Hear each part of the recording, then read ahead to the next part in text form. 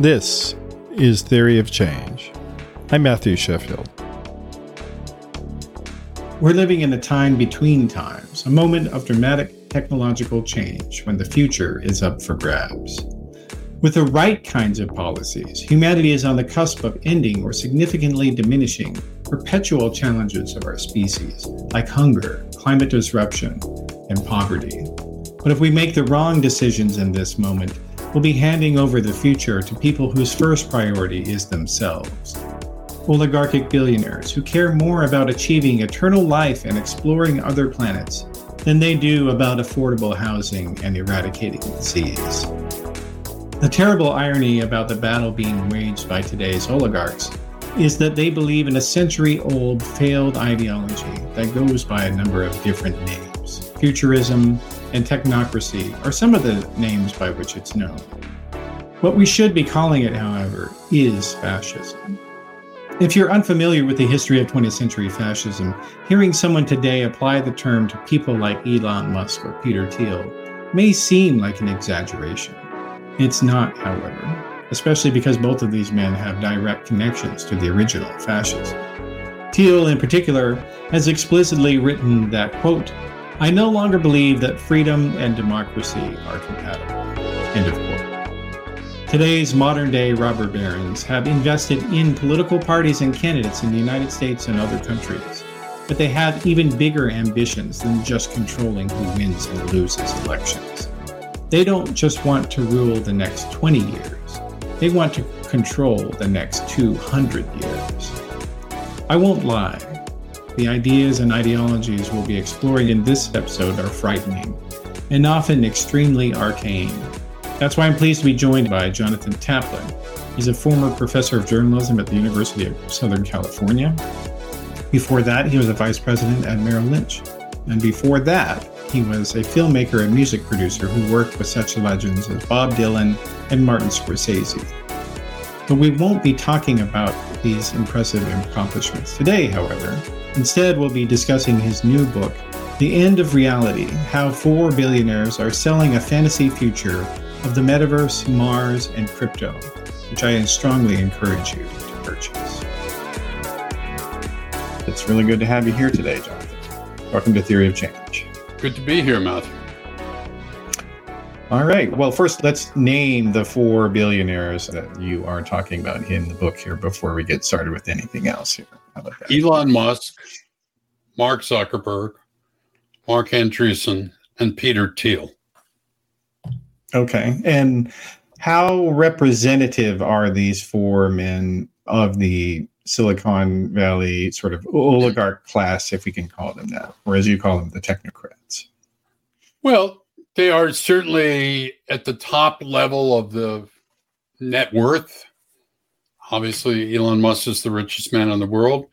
Andreessen, Thiel, and Zuckerberg are all billionaires, not millionaires. And they control some of the most important companies in this country. So, I mean, in that sense, I think they rank at the very top. They do tend to be much more kind of anarcho-libertarian than a lot of leaders in Silicon Valley, but that's something that we can get into later. Yeah. Okay. Well, and actually, the first chapter of the book is about libertarianism and techno-libertarianism. And I was really pleased to see that you did that, because I think that a lot of people, especially in the business press, they don't have much of an understanding of politics. And they tend to report on business as just, well, this guy did a thing and this company did some stuff. And it's very shallow, and it's not giving the readers the bigger context. And you are definitely trying to do that here. I was shocked that there's a new biography by a very well-known biographer, Alder Isaacson, that just came out on Musk. And it was exactly what you described. He obviously, he's like the kid in Almost Famous. He all of a sudden finds himself on the private jets with all the beautiful girls and probably drugs, although I don't know if he takes them. And he's just like, oh, wow, gee whiz. and he treats Musk as if he's some kind of modern day bipolar priapic Thomas Edison, which is not what he is. Thomas Edison made inventions that helped the world. The electric light and the phonograph were just things that ordinary people could take advantage of. But Elon Musk makes automobiles that cost $100,000 that are very good for very rich people who want a virtue signal that they care about the environment. And he makes very expensive rockets, which the government pays him a 30% gross profit on for every launch. And he makes satellite systems that he sells to other countries like Ukraine, and then continues to make independent decisions as to where they can work and where they can't work. And now he wants to put a chip in your brain. So, I mean, these guys are not normal. They come from a kind of view that, as Thiel has said, democracy and capitalism are not compatible. And so in that sense, they're on the side of capital. And quite frankly, as the head of OpenAI admitted, if their vision succeeds, the government will have no choice but to give everybody money, universal basic income, because most of the jobs will be taken by artificial intelligence and robots. And it's important to note that the idea of a universal basic income like that was a replacement for welfare by Milton Friedman, the libertarian ideologue economist. So that's been kind of the objective, irrespective of whether AI even existed or not. It certainly wasn't around in the 1970s to any real degree. Matthew, can I ask you a question? Yeah. Can you imagine any Republican Congress putting forth their notion of universal basic income today? Not right now. Look, I mean, It's obviously Peter Thiel wants it, and it's obviously Mark Andreessen wants it, and certainly Mark Zuckerberg wants it, because why else would anyone be on the metaverse for 8 hours a day, which is his business plan, unless they were sitting at home with nothing to do? Yeah, no, it's true, and it's funny because this whole idea of this universal basic income and trying to get people to live in virtual reality and just buy whatever the billionaires are selling to them, like when you tune into more sort of lowbrow right-wing media like Alex Jones or like a lot of Fox News, they act as if the people who are pushing this stuff are left-wing. And because like they'll talk about, they want us to eat bugs and to sit at home and watch porn all day. And it's like the people doing that are on your side. Like those are your benefactors. It's their idea to do this. Yeah. Well, look, I think there are two quotes at the beginning of my book, which are epigrams. One is from the Yale professor Timothy Snyder, says, "To abandon facts is to abandon freedom. If nothing is true, then all is spectacle. The biggest wallet pays for the most blinding lights." And the second one is from Mark Andreessen, who says, "Reality has had 5,000 years to get good, and it is clearly still woefully lacking for most people. We should build, and we are building, online worlds like the metaverse that make life and work and love wonderful for everyone, no matter what level of reality deprivation they find themselves in." So think about that last quote. I mean, who is reality deprived? Well, 2024 will be to create a virtual universe where you can live in a fantasy for 8 hours a day. I mean, I just don't think that's a solution. And if you think that the two solutions on offer for us today are we take our collective brain power, our collective technologies, and our collective wealth Money. and Yeah. try and fix climate change, fix the housing crisis, fix mental health crisis, fix the real world problems. Or the alternative is we assume that AI and robots will do all the work. People will sit at home and they'll have nothing better to do than to think about pretending they're Tony Stark and living in Tony Stark's house and dating Gwyneth Paltrow's avatar or dreaming of going to Mars with Elon Musk, or dreaming of living to 200 as Peter Thiel wants to, or dreaming of crypto wealth through NFTs because you bought a Bored Ape that's going to be worth millions. It's all a fantasy. And so if that's the two choices, I know which one I'm on. Yeah. That's basically what they're trying to do. Like they're trying to say, look, it's impossible to fix the current world that we all live in. So let's just go to this made up one that we're going to own, and you will have no control over it. Like that's I think the critical component, because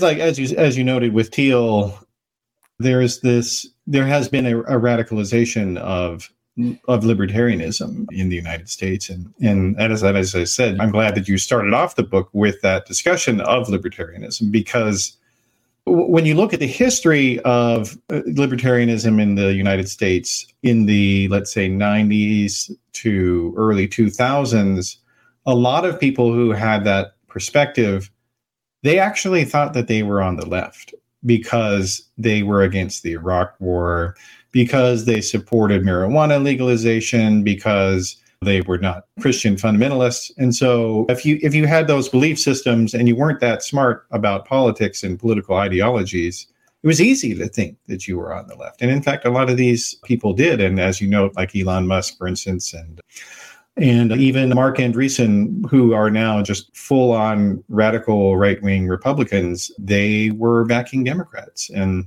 I mean, in the case of Musk, I think some of it was that he was directly benefiting so much from the policies of Barack Obama. I mean, there's no question about that. And then once the money spigot was turned off, he decided to revert to type.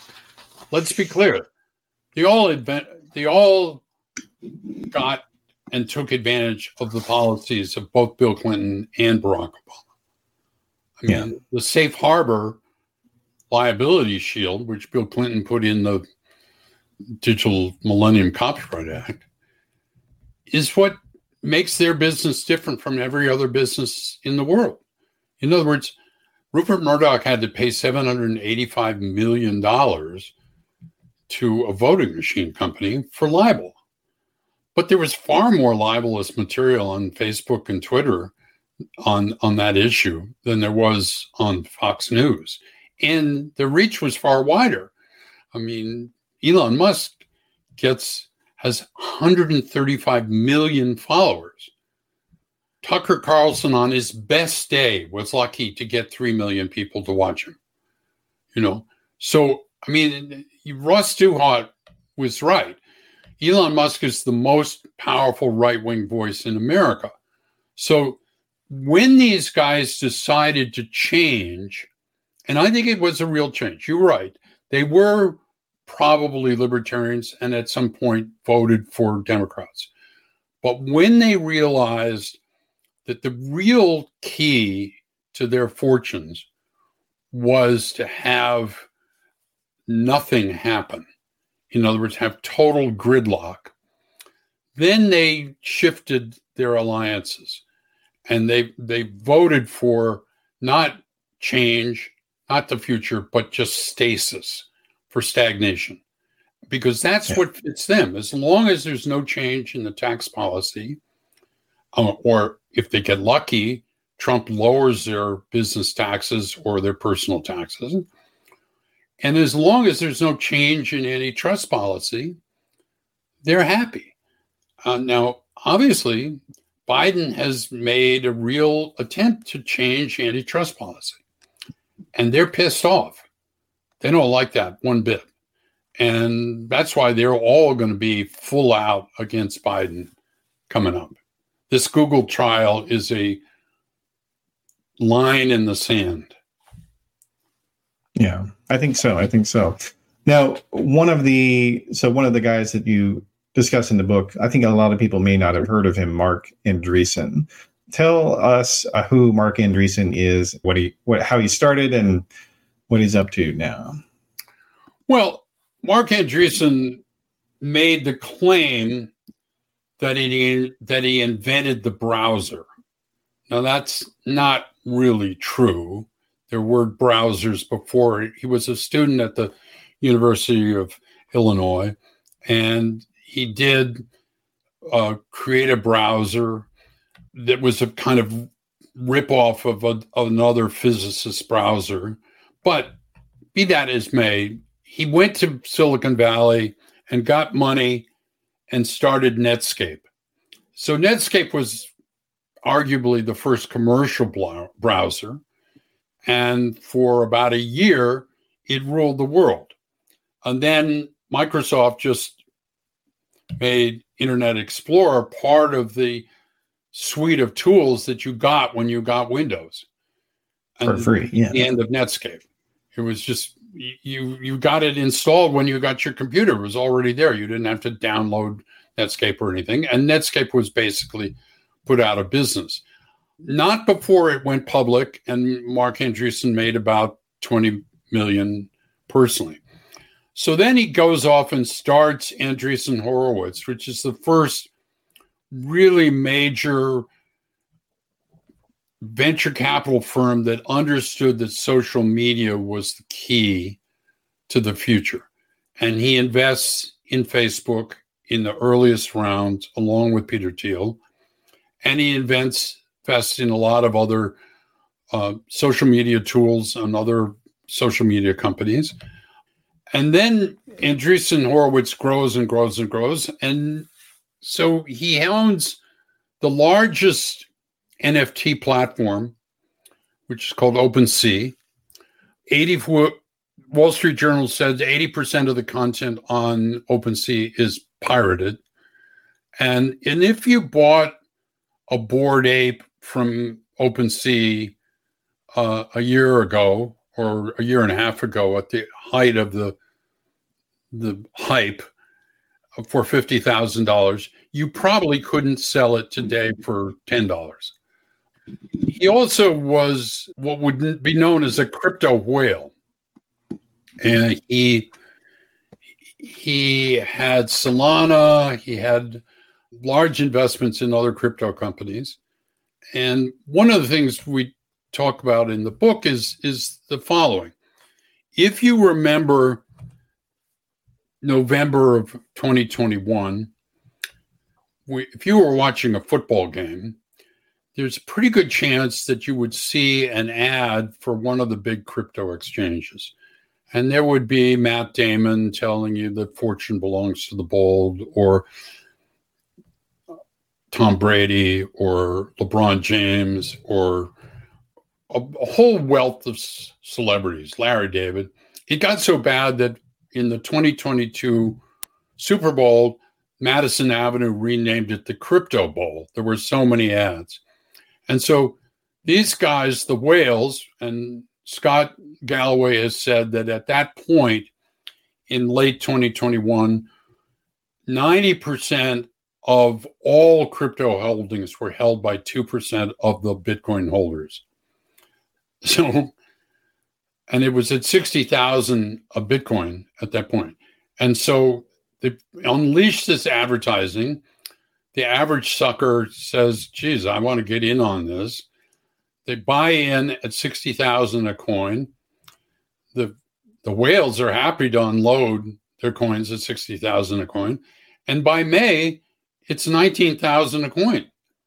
I mean, they just killed the suckers. It was a classic pyramid scheme. And it's never come back. It was a pump and dump. And the thing about Bitcoin is they can keep doing it. Like and that's what these whales are doing, is that they will go in and hype whatever coin it is that they're pushing, and then get it high up, then sell, And then when it collapses, they go and buy again and start the cycle all over again. Right. And the people keep falling for it. I mean, to be fair, I feel like fewer people are falling for it. But, like Bitcoin or cryptocurrency, it's totally stupid as an investment strategy because it's not an investment. Like, it is a currency that is real, has a government peg to the back of it, and so therefore you could think of it as a currency or as an investment of some sort, because there are actually people who will accept it no matter what. They're legally bound to accept it. Whereas with the crypto coin, there is no one compelled to accept it, and so therefore it has no intrinsic value whatsoever, and so cannot be an investment. There's one other thing that Andreessen is doing that is similar to what both Musk and Thiel are doing, which is he is deep into what I call the digital military industrial complex. So the future of warfare, according to Mark Andreessen, is a war in which no humans ever get killed. And that is because all the wars are fought by drones and killer robots. And of course, these killer robots are all operated by artificial intelligence. And the AI makes the decision when to pull the trigger. And so war is painless in his vision. Now, most every country in the world, with the exception of Russia and the United States, wants to ban these weapons. Because in every test of the killer robots, it cannot tell the difference between a man holding a broom and a man holding a long gun at 100 yards. And yet it has the ability, obviously, to pull the trigger and kill that person. So I think this new way that, one of the strange things, and because you kind of came from a conservative background and kind of saw the light in some way, one of the things that really strikes me is that even though these guys might call themselves libertarian, they're actually crony capitalists in the classic way. If you think about Musk's income, SpaceX is totally funded by NASA. The satellite company is totally funded by foreign governments. Tesla gets gigantic subsidies from the government, not only in terms of tax credits for buying an electric car, but they also sell green credits to other auto companies that aren't quite as green as they are, to the tune of $3 billion a year. So the difference. Oh, and that's how they made most of their money for a long time. Yeah. So the difference between Tesla as a break-even company and Tesla as a profitable company is that. So why they claim themselves to be anti-government and everything, when without the government they would be broke. And look, Elon wants us collectively, the taxpayers, to pay him $10 trillion to take 100 people to Mars. $10 trillion. That's his early estimate on what the first mission would cost. Now, they'd get up there, they'd have no oxygen, so they'd have to bring all their oxygen. They'd have no radiation shield because the radiation level on Mars is so high that you would get skin cancer in like 10 minutes. So they'd have to build these very elaborate shield tents, bubbles, Biosphere 2 type things to live in. And then they'd have to get back. And I once went over to Jet Propulsion Laboratory when asking about all this, and the guy who was running the Mars rover division says, well, there used to be this saying at NASA, no Buck Rogers, no bucks, which was the idea that if you didn't send a John Glenn kind of hero up into the capsule and risk his life and everything, that the Congress he couldn't come back and go on a parade and get more money from the Congress. And whereas the people at JPL say, look, we've had rovers on Mars for 12 years, and they do a very good job. They dig up the stuff, they analyze the soil, they send it back by telemetry to us. We don't need to put humans on Mars. It's just a big ego trip on Elon's part. Now, of course, since he gets 30% profit, obviously, and it's $10 trillion bill, that's $3 trillion in his pocket. So that's not a bad motivation. Yeah. No, it's true. One of the other big interests of people of these four billionaires that this book is about is transhumanism. That's kind of the obsession of Peter Thiel. And so for those who don't know, what is transhumanism? So transhumanism takes two forms, one of which is the basic notion of the singularity, which is that at some point in the next 10 years, AI could merge, you could merge your brain into an AI and continue on forever as an AI. So Peter Thiel would like to live to 200, and he's doing a lot of things to try and guarantee that happens. He goes down to San Diego and gets blood transfusions from 16-year-old boys because in his lab at Methuselah, the old mice that get blood transfusions from young mice live longer than the old mice that don't. So he's convinced this will help him live longer too. But so the first part is this notion of merging your brain into an AI and continuing on as a consciousness run by a machine. So the second part of transhumanism is the belief that there are things that we can do to enhance the genetic quality of life. So imagine you and your wife have an embryo in vitro, and they go do some tests on it and say, well, it's going to be a boy, and he's not going to be a very good athlete because the twitch reflex is not going to be that strong. And he will be in the 65th percentile of the SAT test. And they could do that today. And then they would say, and for $2 million, we could probably improve that significantly. We could make him a better athlete, or we could make him smarter using CRISPR, gene editing tools. And so that's a huge barrier to cross over, right?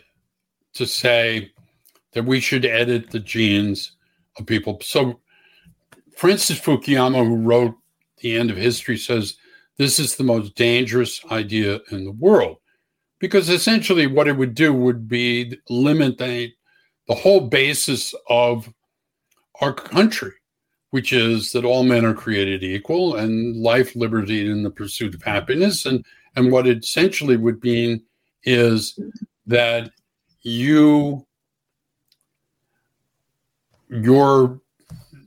way of getting ahead in the world would be totally based on the money of your parents, not on anything inherent in your God-given body. So that becomes a pretty frightening possibility. And so both these things are being pushed by the transhumanists, and yet there's another group of people who think that this is essentially the end of the world, because obviously part of transhumanism is this notion that maybe the AI takes over. It gets so much smarter than the humans that it makes its own moves to dominate the world.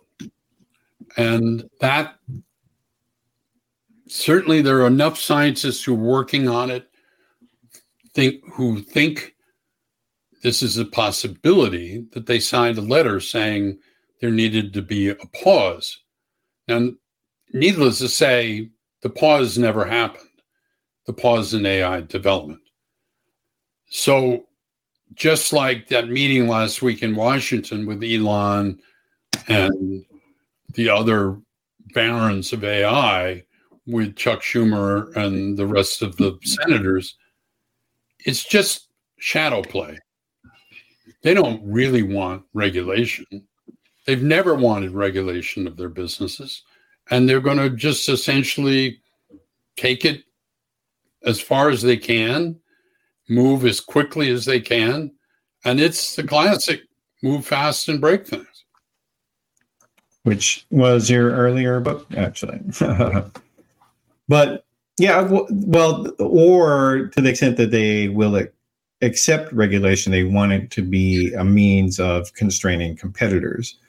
And so they will craft the legislation. And you do see that, like, there is this tension right now in AI between the idea of should it be open source technology or should it be proprietary. And at this point, there I can see pluses and minuses, because on the one hand, if you have the development of these technologies and it's controlled by just a few, anti-democratic oligarchs, that's really troubling for the future of humanity. But then on the other hand, if anybody can make AI generated videos and fake content, that opens up the possibility of completely realistic looking, and this has already happened to some degree, completely fabricated videos of the president saying this and that, or somebody being shot or raped or whatever it is. So these are serious issues, and but the reality is, like, the only way they can be resolved is to have the people of the countries make those decisions. We're going to have an election in 1 year. Right at this time, a year from now, there will be a level of disinformation and chaos created by AI that will make you ill to your stomach when you wake up in the morning. It's exactly what Tim Snyder said. To abandon facts is to abandon freedom. If nothing true is true, then all is spectacle.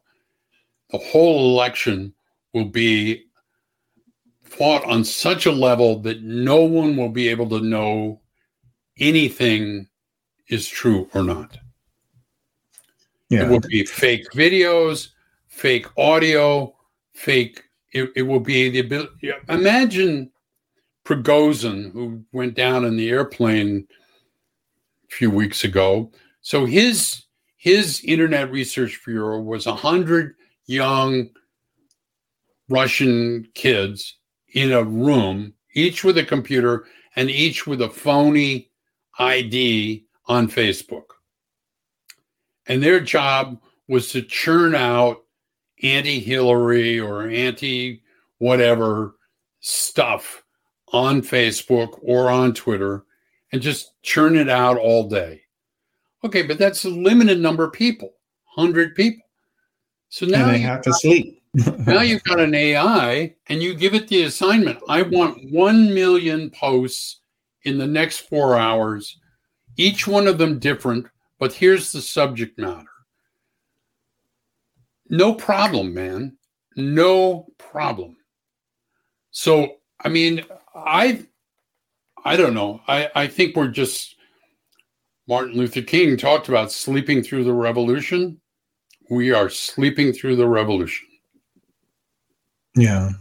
Well, and another interesting thing that's kind of an intersection with some of these alliances. So for the most part, most of these right-wing anarchist, libertarian fascists, I mean, that's what they are, is fascists. I think that's, and you are correct to point that out in the book, to call them that. But I guess, yeah, maybe before I get into that point, like, I think some people, they're reluctant to call Elon Musk or Peter Thiel fascist. Why do you think that they should get over that? Well, look, I said before, Thiel said democracy and capitalism are not compatible. And he's on the side of capitalism, not democracy. He told the Wall Street Journal that only 2% of the people know what's going on. The VCs and the scientists. And everybody else is a damn sheep. And so that point of view, which Musk has as well, is that he knows they all have the same feeling. They know what's going on, and nobody else has a clue to what the future is. And this is this techno-determinism that I talk about all the time. They're determined to go down the route they have set, and nobody is stopping them. No politician. The people are addicted to these tools, so they have no power to say, I'm going off Facebook or I'm going off Twitter. It's not going to happen. And so what we're going to end up is an election that is so chaotic, and I have no idea what the outcome could be, but it could be pretty horrible. And look, they are fascist. Certainly Thiel and Musk are. Musk is taking the classic old-fashioned fascist tropes. Like last week he said the reason he's having so much trouble financially at Twitter X is because of the Jews. And his rationale is this, that when he came on, took control of Twitter and fired all the content moderators and let Kanye West and all the other anti-Semites back on the platform who had been deplatformed by the previous regime,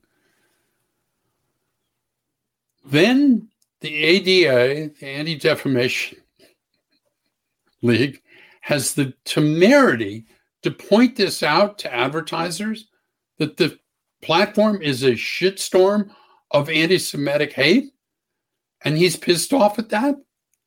Like he's blaming the messenger for what's happening. I mean, it's screwy, and it's classic neo-fascist tactics. Yeah. Well, and also you note in the book that fascism, as Mussolini himself defined it, was a collaboration of the corporation and the government, which is exactly what all these guys do. Mussolini thought it shouldn't be called fascism, it should be called corporatism. Yeah. And that's what it is. Yeah. And yet, I feel like a lot of people who perhaps are not familiar with the ideology, the actual thinking behind fascism, they just are, it's easy to instinctively recoil because it's not guys with Nazi armbands and military Hugo Boss uniforms marching around in the street. And so it's hard for them to get that. Would you agree with that? Yeah, but look at the reality. I mean, there was an article in the Times this morning in which they laid out that the people who are trying to prosecute the January 6th insurrection, the FBI, the prosecutors, the judges are all subject to such death threats that each of them has to have these really big security details to go anywhere, not just for themselves, but for their families, for everything. So what is that? That's classic black shirt fascist tactics. And if we don't name it, and if people like Walter Isaacson can write about Elon Musk and not even mention that there's something weird about his politics, is just insane. I mean, here's a guy who threatens to go over to one of his rivals' houses and fight him. You know, I mean, he's crazy.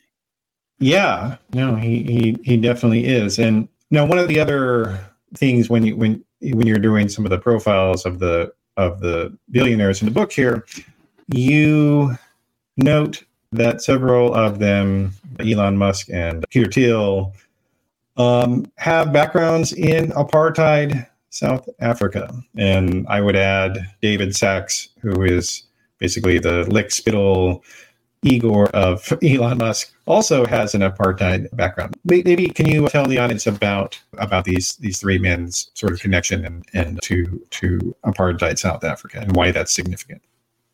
Well, look, it really starts with Elon Musk's grandfather, Holloman. Yeah, because he's up in Canada.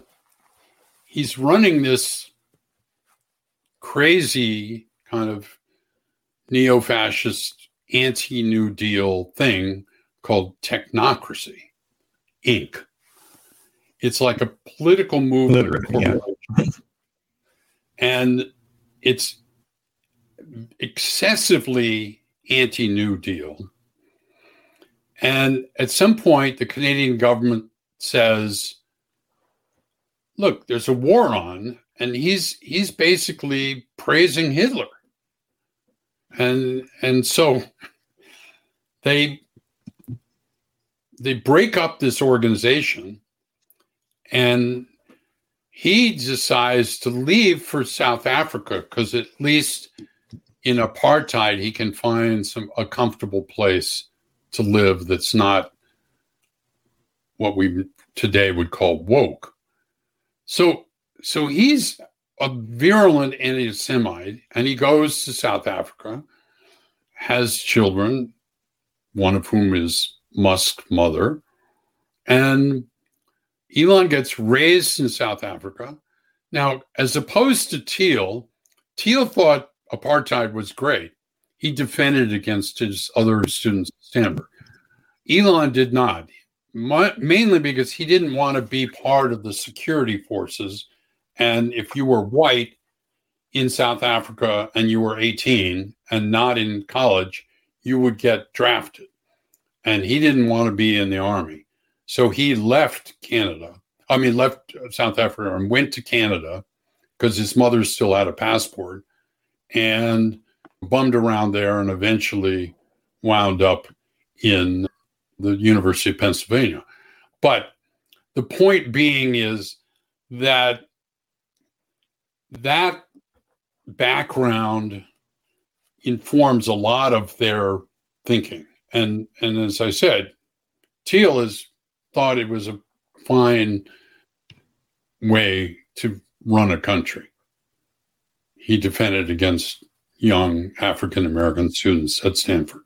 Thiel created this whole group of right-wing people at Stanford. They had a magazine called the Stanford Review. And the shocking thing about it was it was extraordinarily homophobic.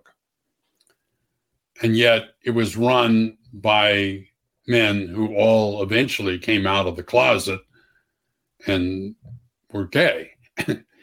But I mean, they subjected gay professors to the most horrible abuse. And they thought that the whole curriculum in Stanford was designed by homosexuals and everything. And it was just it's extraordinary. And it wasn't, and here's the strange thing. When Gawker outed Thiel, and of course, then he goes to take his ultimate revenge and bankrupts them, everybody in Silicon Valley knew he was gay. It was it was an open secret. Yeah. And yet he wanted revenge for this magazine that said the obvious. So, I mean, it's hard for me to understand where these people are coming from. There's levels of hypocrisy that are so high that I can't even imagine them. The other aspect of the apartheid influence on these guys is that they did give them a sense of grievance, and it did give them a shared belief in Black inferiority. And you see that with Thiel in particular, because he actually has been for many years a benefactor of this far-right libertarian group called the Prosperity and Freedom Organization. And this is a group that has literal Nazis, former Nazis have spoken at its events, and full of eugenicists and other miscreants like that. Peter Thiel was going to come and speak at one of their events, and he only stopped doing that after the Southern Poverty Law Center exposed that he was going to be a featured speaker at this event. And of course, he never said anything, apologized for his scheduled participation. And the business press, back to what I was saying, they were asking him about this stuff. I mean, I have to say, like, the business press overwhelmingly in the West is just abysmal. Like, it's not even journalism, it's like fandom. And you saw that with so much of the coverage about Elon Musk for many years, that this guy was constantly engaging in outright fraud, claiming he had all the money to go private with Tesla, or claiming he said he was going to have gone to Mars already by now. But he never got called on it until he started messing with the one thing that the business journalists were interested in, which was Twitter. And the one thing that they actually had knowledge about, direct knowledge. And finally, the dam seems to have kind of broken in the business journalism world. But except that Walter Isaacson's hagiography of biography is going to be #1 bestseller next week. I mean, so go figure. Mm-hmm. His giant fan group exists on such a level that he has remarkable influence. And I don't think any of the problems with Twitter have changed that much, quite honestly. At the same time, when you look at the Democratic Party, which is, so here you have these far-right fascistic oligarchs that are trying to destroy democracy and also regularly now attack the Democratic Party and its leaders. They don't seem to be really doing too much to warn their voters about it, or just warn the general public even. It seems like most of them, seems like a lot of Democrats kind of still think that Elon Musk, they have this outdated viewpoint of who he is and what he's about. What do you think of that? Well, look, this goes to the problem in the culture. So Peter Drucker famously said, culture eats strategy for breakfast every morning.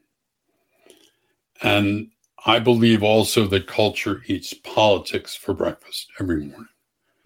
So what I mean by that is that when I was growing up, Bob Dylan was a culture hero, right? And he had a particular political point of view against the war, for civil rights, whatever. And he put this out in his work. And the Beatles were culture heroes. Say you want a revolution. All of this was happening all the time. So those people have been replaced by Elon Musk and Mark Zuckerberg. They're the new culture heroes.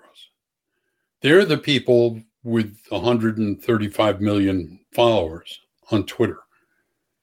And their point of view is one that is both nihilistic and basically feeding this whole dark view of the future. Now, they're not alone in this. I mean, you think about Jason Aldean saying, you come into my small town and I'll kick your ass, or Young Thug, who's on trial for a RICO case that has more charges than Donald Trump in Atlanta for killing people. And these are our culture heroes. You think about them compared to what Musk and Thiel are saying. Musk obviously has a huge amount of influence. And that affects everything.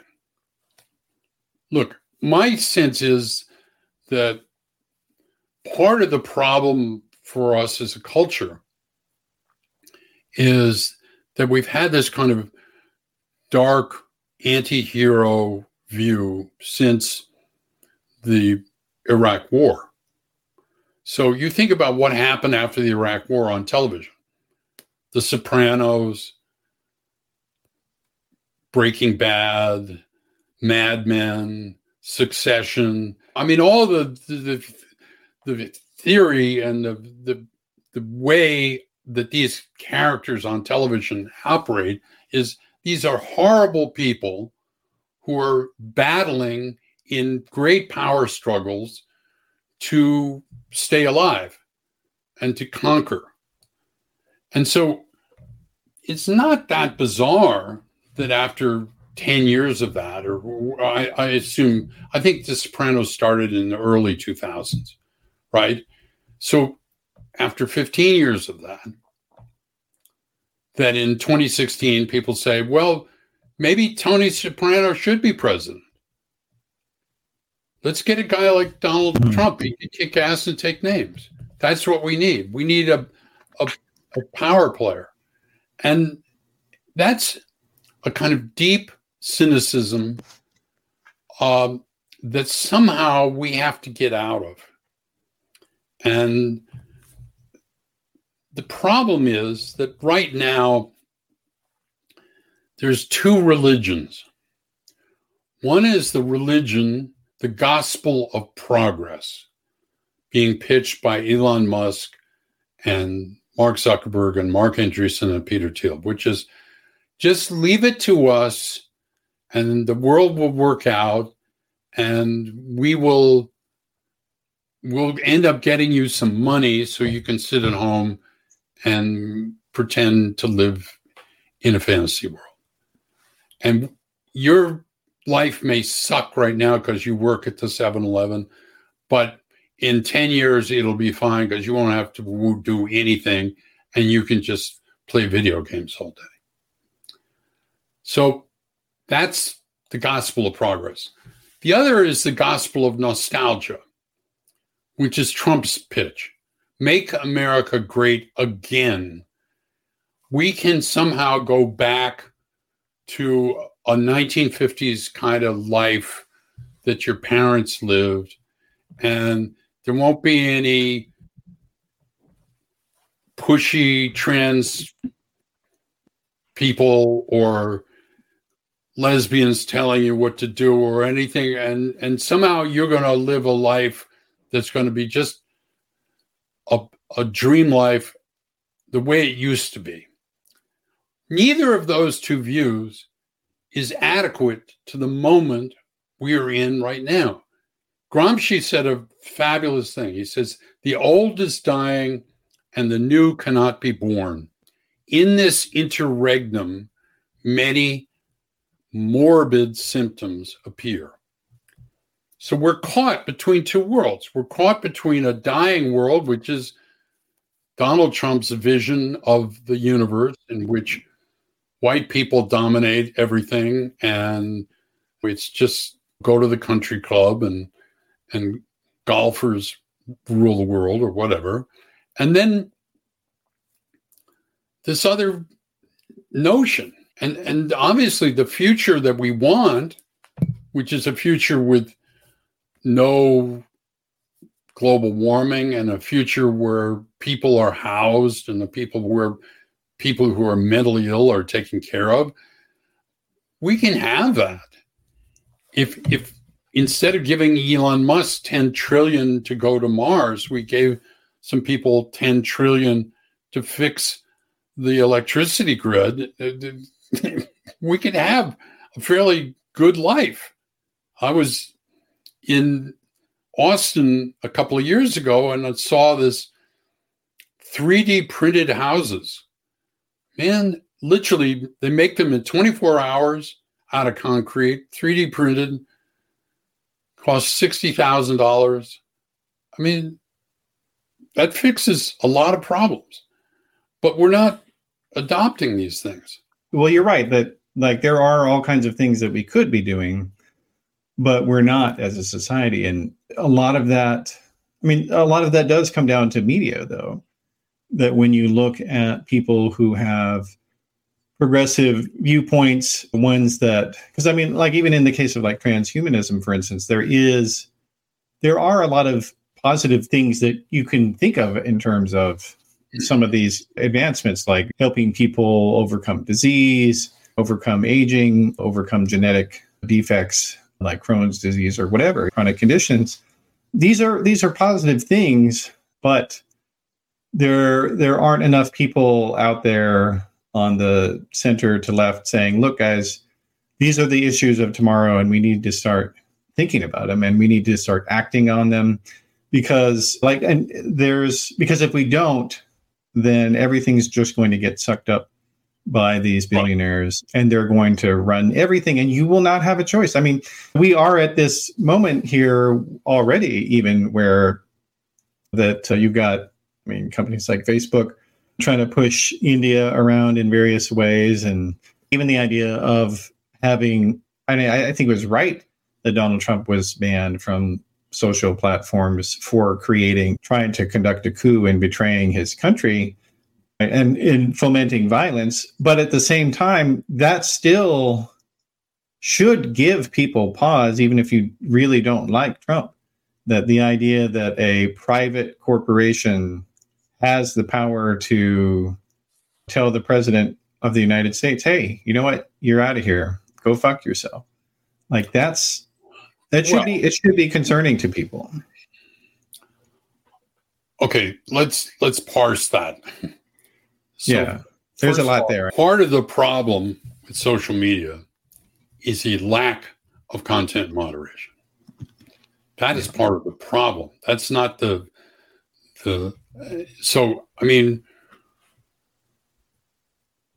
one could make the pretty good argument that for the 14-year-old girls who are hurting themselves, who are committing suicide, who are deeply depressed because of the comparisons they're making to everybody else on social media, or the way they're getting abused on social media, one could make the argument that social media has been a net negative to society, that there's nothing really positive. Now, I am not a Luddite, and I'm even someone who believes in the golden rule. So I am not trying to ascribe to Elon Musk that he is just some ruthless Bond villain, even though he acts like one a lot. But when I do believe that AI is better at reading mammograms than humans. That's for fact right today. So we should use AI to read mammograms. We should use AI to do all sorts of things that AI is good at. But that doesn't mean that we have to have AI take over and flood the universe of social media with misinformation, which is going to happen. I promise you. And so the guys at Bellingcat, which is a firm that kind of has explored Putin's world better than anybody, and were the people who said, here's how Navalny was poisoned and all of that. Their biggest fear is that Musk and Thiel are going to give Putin high quality AI to cause chaos. Look, they've both made it very clear they do not want Biden elected. And as I've told you, the fact that Biden administration is not only in the midst of an antitrust suit with Google, but is suing Facebook, is potentially looking at Amazon, is potentially looking at Twitter. They think Lina Khan is the devil, these guys, the head of the FTC. So, I mean, they're going to do everything they can to make sure that Biden isn't reelected. And whether that means giving Donald Trump AIs or not, I don't know. Mm-hmm. Yeah. Well, and I mean, the reality is, though, that people who are on the center to left, who are public figures, commentators, they have to step up to these issues. They have to be interested in them, because these are the controversies that will affect these are the ideas and the things that are going to affect the next 50 years. And they're being almost abdicated in a lot of ways, these technologies. And the public has to be involved with these issues, but the public won't be involved with them if their political leaders aren't talking about it. And there's a crisis with that, I think. I agree. But if the former editor of Time magazine and the former head of CNN, Walter Isaacson, writes, quote, "There was something exhilarating and also a bit unnerving about Musk's ability to see his endeavors as having epic-making significance. As Max Levchin dryly puts it, one of Elon's greatest skills is the ability to pass off his vision as a mandate from heaven." This is a guy who thinks he's a god. And when the guy who came up with the idea of the singularity was asked if he believed in God, he said, "Not yet." One thing about Thiel with all this stuff is, have you looked into his religious views? They are very, very strange. Yeah, I mean, part of Thiel's circle is a kind of Christian apocalyptic end of the world type people. So he has a bolt hole in New Zealand for if the apocalypse is coming. He's a prepper, but he's a billionaire prepper, right? He's got everything set up in New Zealand, and he's even got a New Zealand passport if he needs it. And so when the Pitchfork Brigade starts coming for his house in Miami or his apartment in Miami, he'll be out of there. So, I mean, but he's also surrounded with people like Curtis Yarvin, who basically believes we need a dictator, we need a king, and that Trump should be the king. Hell with this democracy stuff. It doesn't work. That's their feeling. Yeah. Well, and in Musk's case, he also, with his religious views, he believes that transhumanism is fulfilling the promise of God, that heaven, humans have to make it so that they can ascend to consciousness and unity with God. That is the only way that it happens.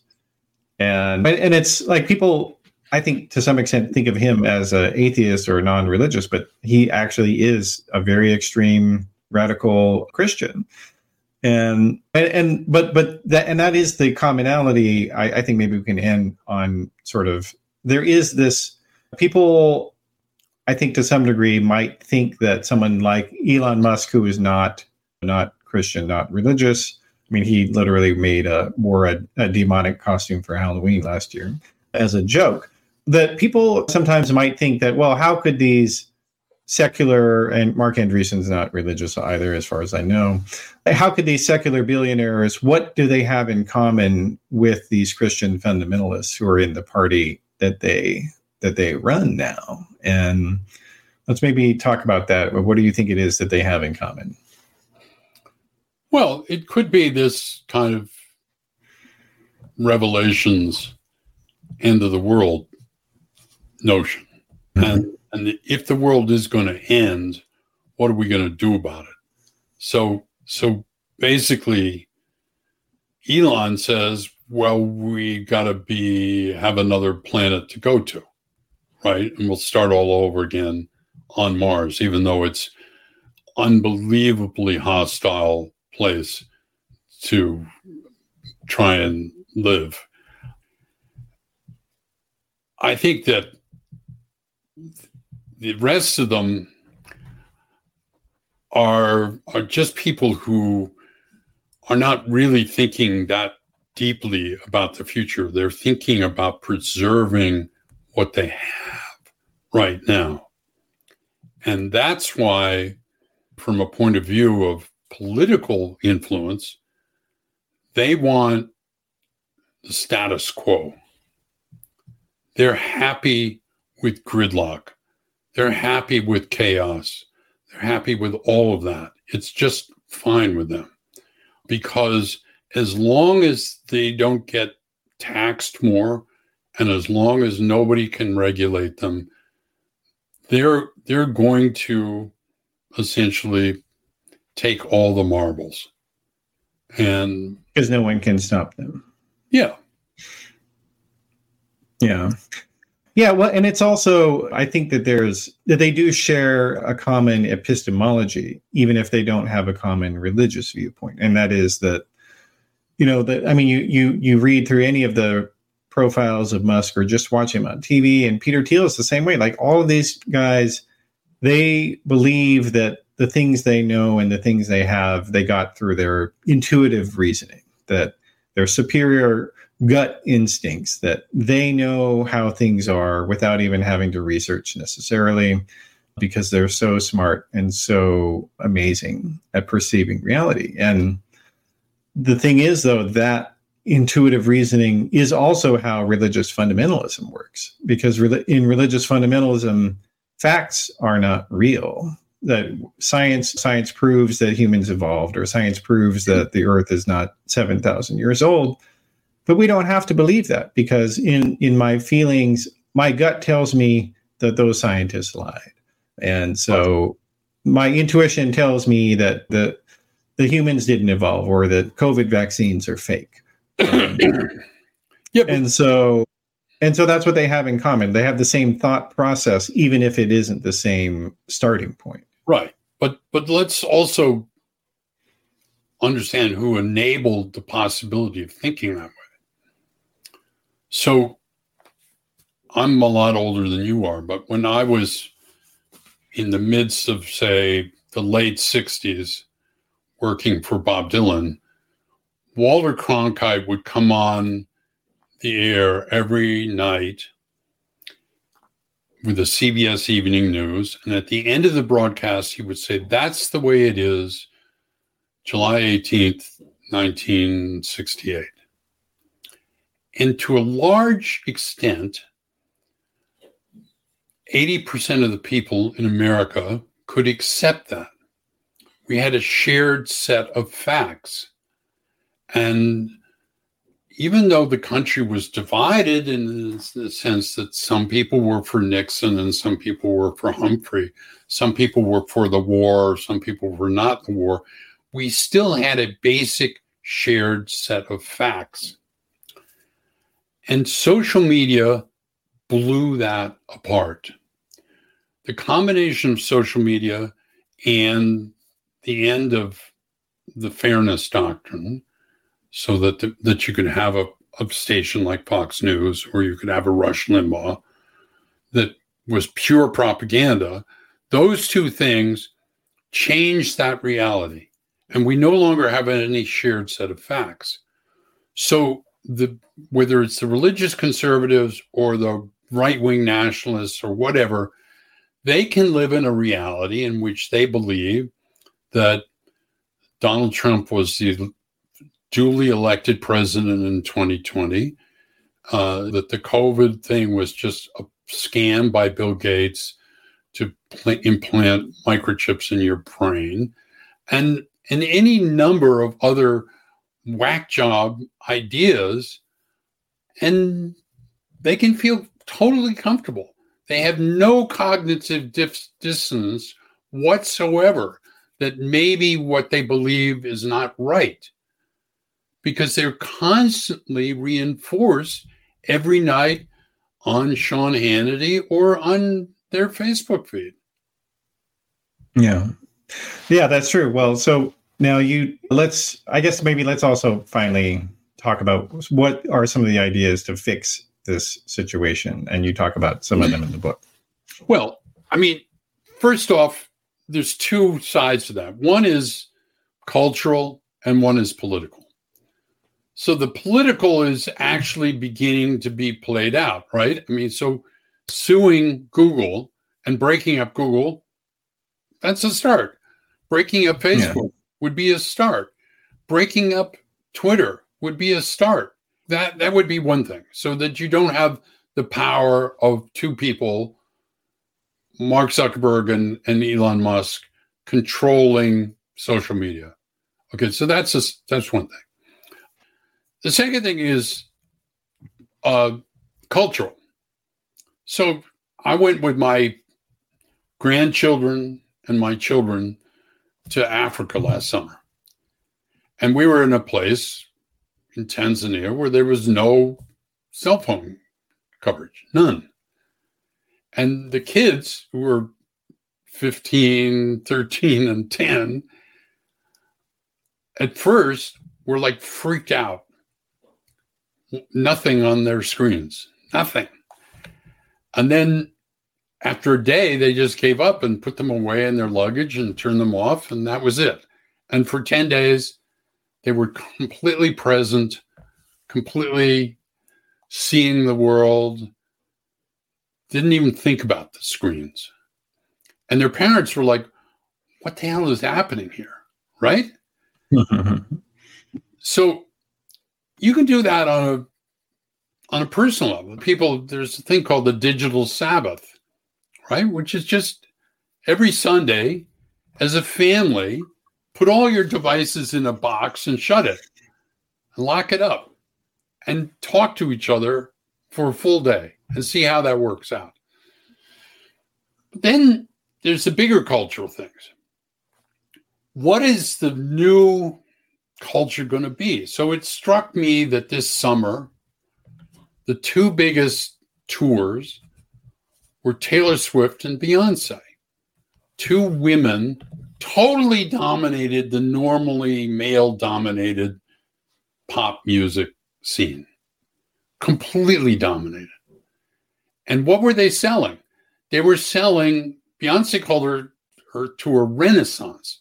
They were selling this idea of rebirth, of vulnerability, of rebirth, of figuring things out. And Taylor Swift, the same thing. Like, I'm just this girl who's trying to find a way in the world and find love, and I make mistakes and I'm vulnerable and everything.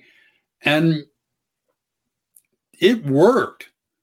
Men and women wanted to hear that instead of Young Thug and Jason Aldean, the kick butt male macho thing. And Barbie, same deal. An exploration of other ways of thinking. So the change from The Sopranos to Beyonce's Renaissance tour is real. The change from gangster rap to Taylor Swift is real. And that's what needs to happen. The culture needs to revive itself in a kind of positive, optimistic way. I mean, I was lucky enough to work and live in a culture, whether it was with Dylan and the band or George Harrison or Marty Scorsese, that was all about optimism, all about possibility, all about let's forever young. And I thank my lucky stars that I was there, and hopefully it could come again. Yeah. Well, I think that. Can I just read you something? Sure. As an ending. So this is from Camus, the French writer, and there's a book called The Rebel, which is a book about the role artists played in the resistance against the Nazis. He said, "We are at the extremities now, At the end of this tunnel of darkness, however, there is invariably a light, which we already divine and for which we only have to fight to ensure it's coming. All of us among the ruins are preparing a renaissance beyond the limits of nihilism. Yeah, that's great. That is great. And I think you're really right about that. That the thing that people have to realize is that nihilism is right wing and optimism is not. And so part of the way you defeat this sort of robotic fake reality is by believing that you can. That's the first step. Yeah. Look, these people, the 4 people I write about in my book, they want to replace nature and humanity with machines. And we have to resist that. It's just that simple. Agreed. All right. Well, that's been a great conversation, John. Let me put the book up on the screen so everybody can check it out. So the book is, your latest book here, I should say, is The End of Reality, How 4 Billionaires Are Selling a Fantasy Future of the Metaverse, Mars, and Crypto. So I definitely encourage everybody to check that out.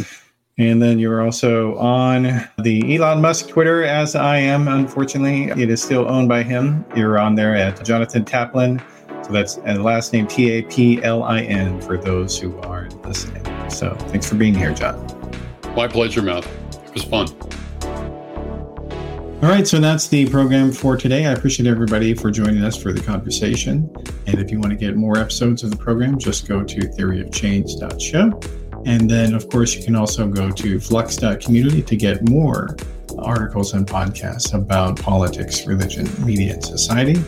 And if you are able to support us financially with a paid subscription, I would really appreciate that. Thank you very much for your help. I'll see you next time.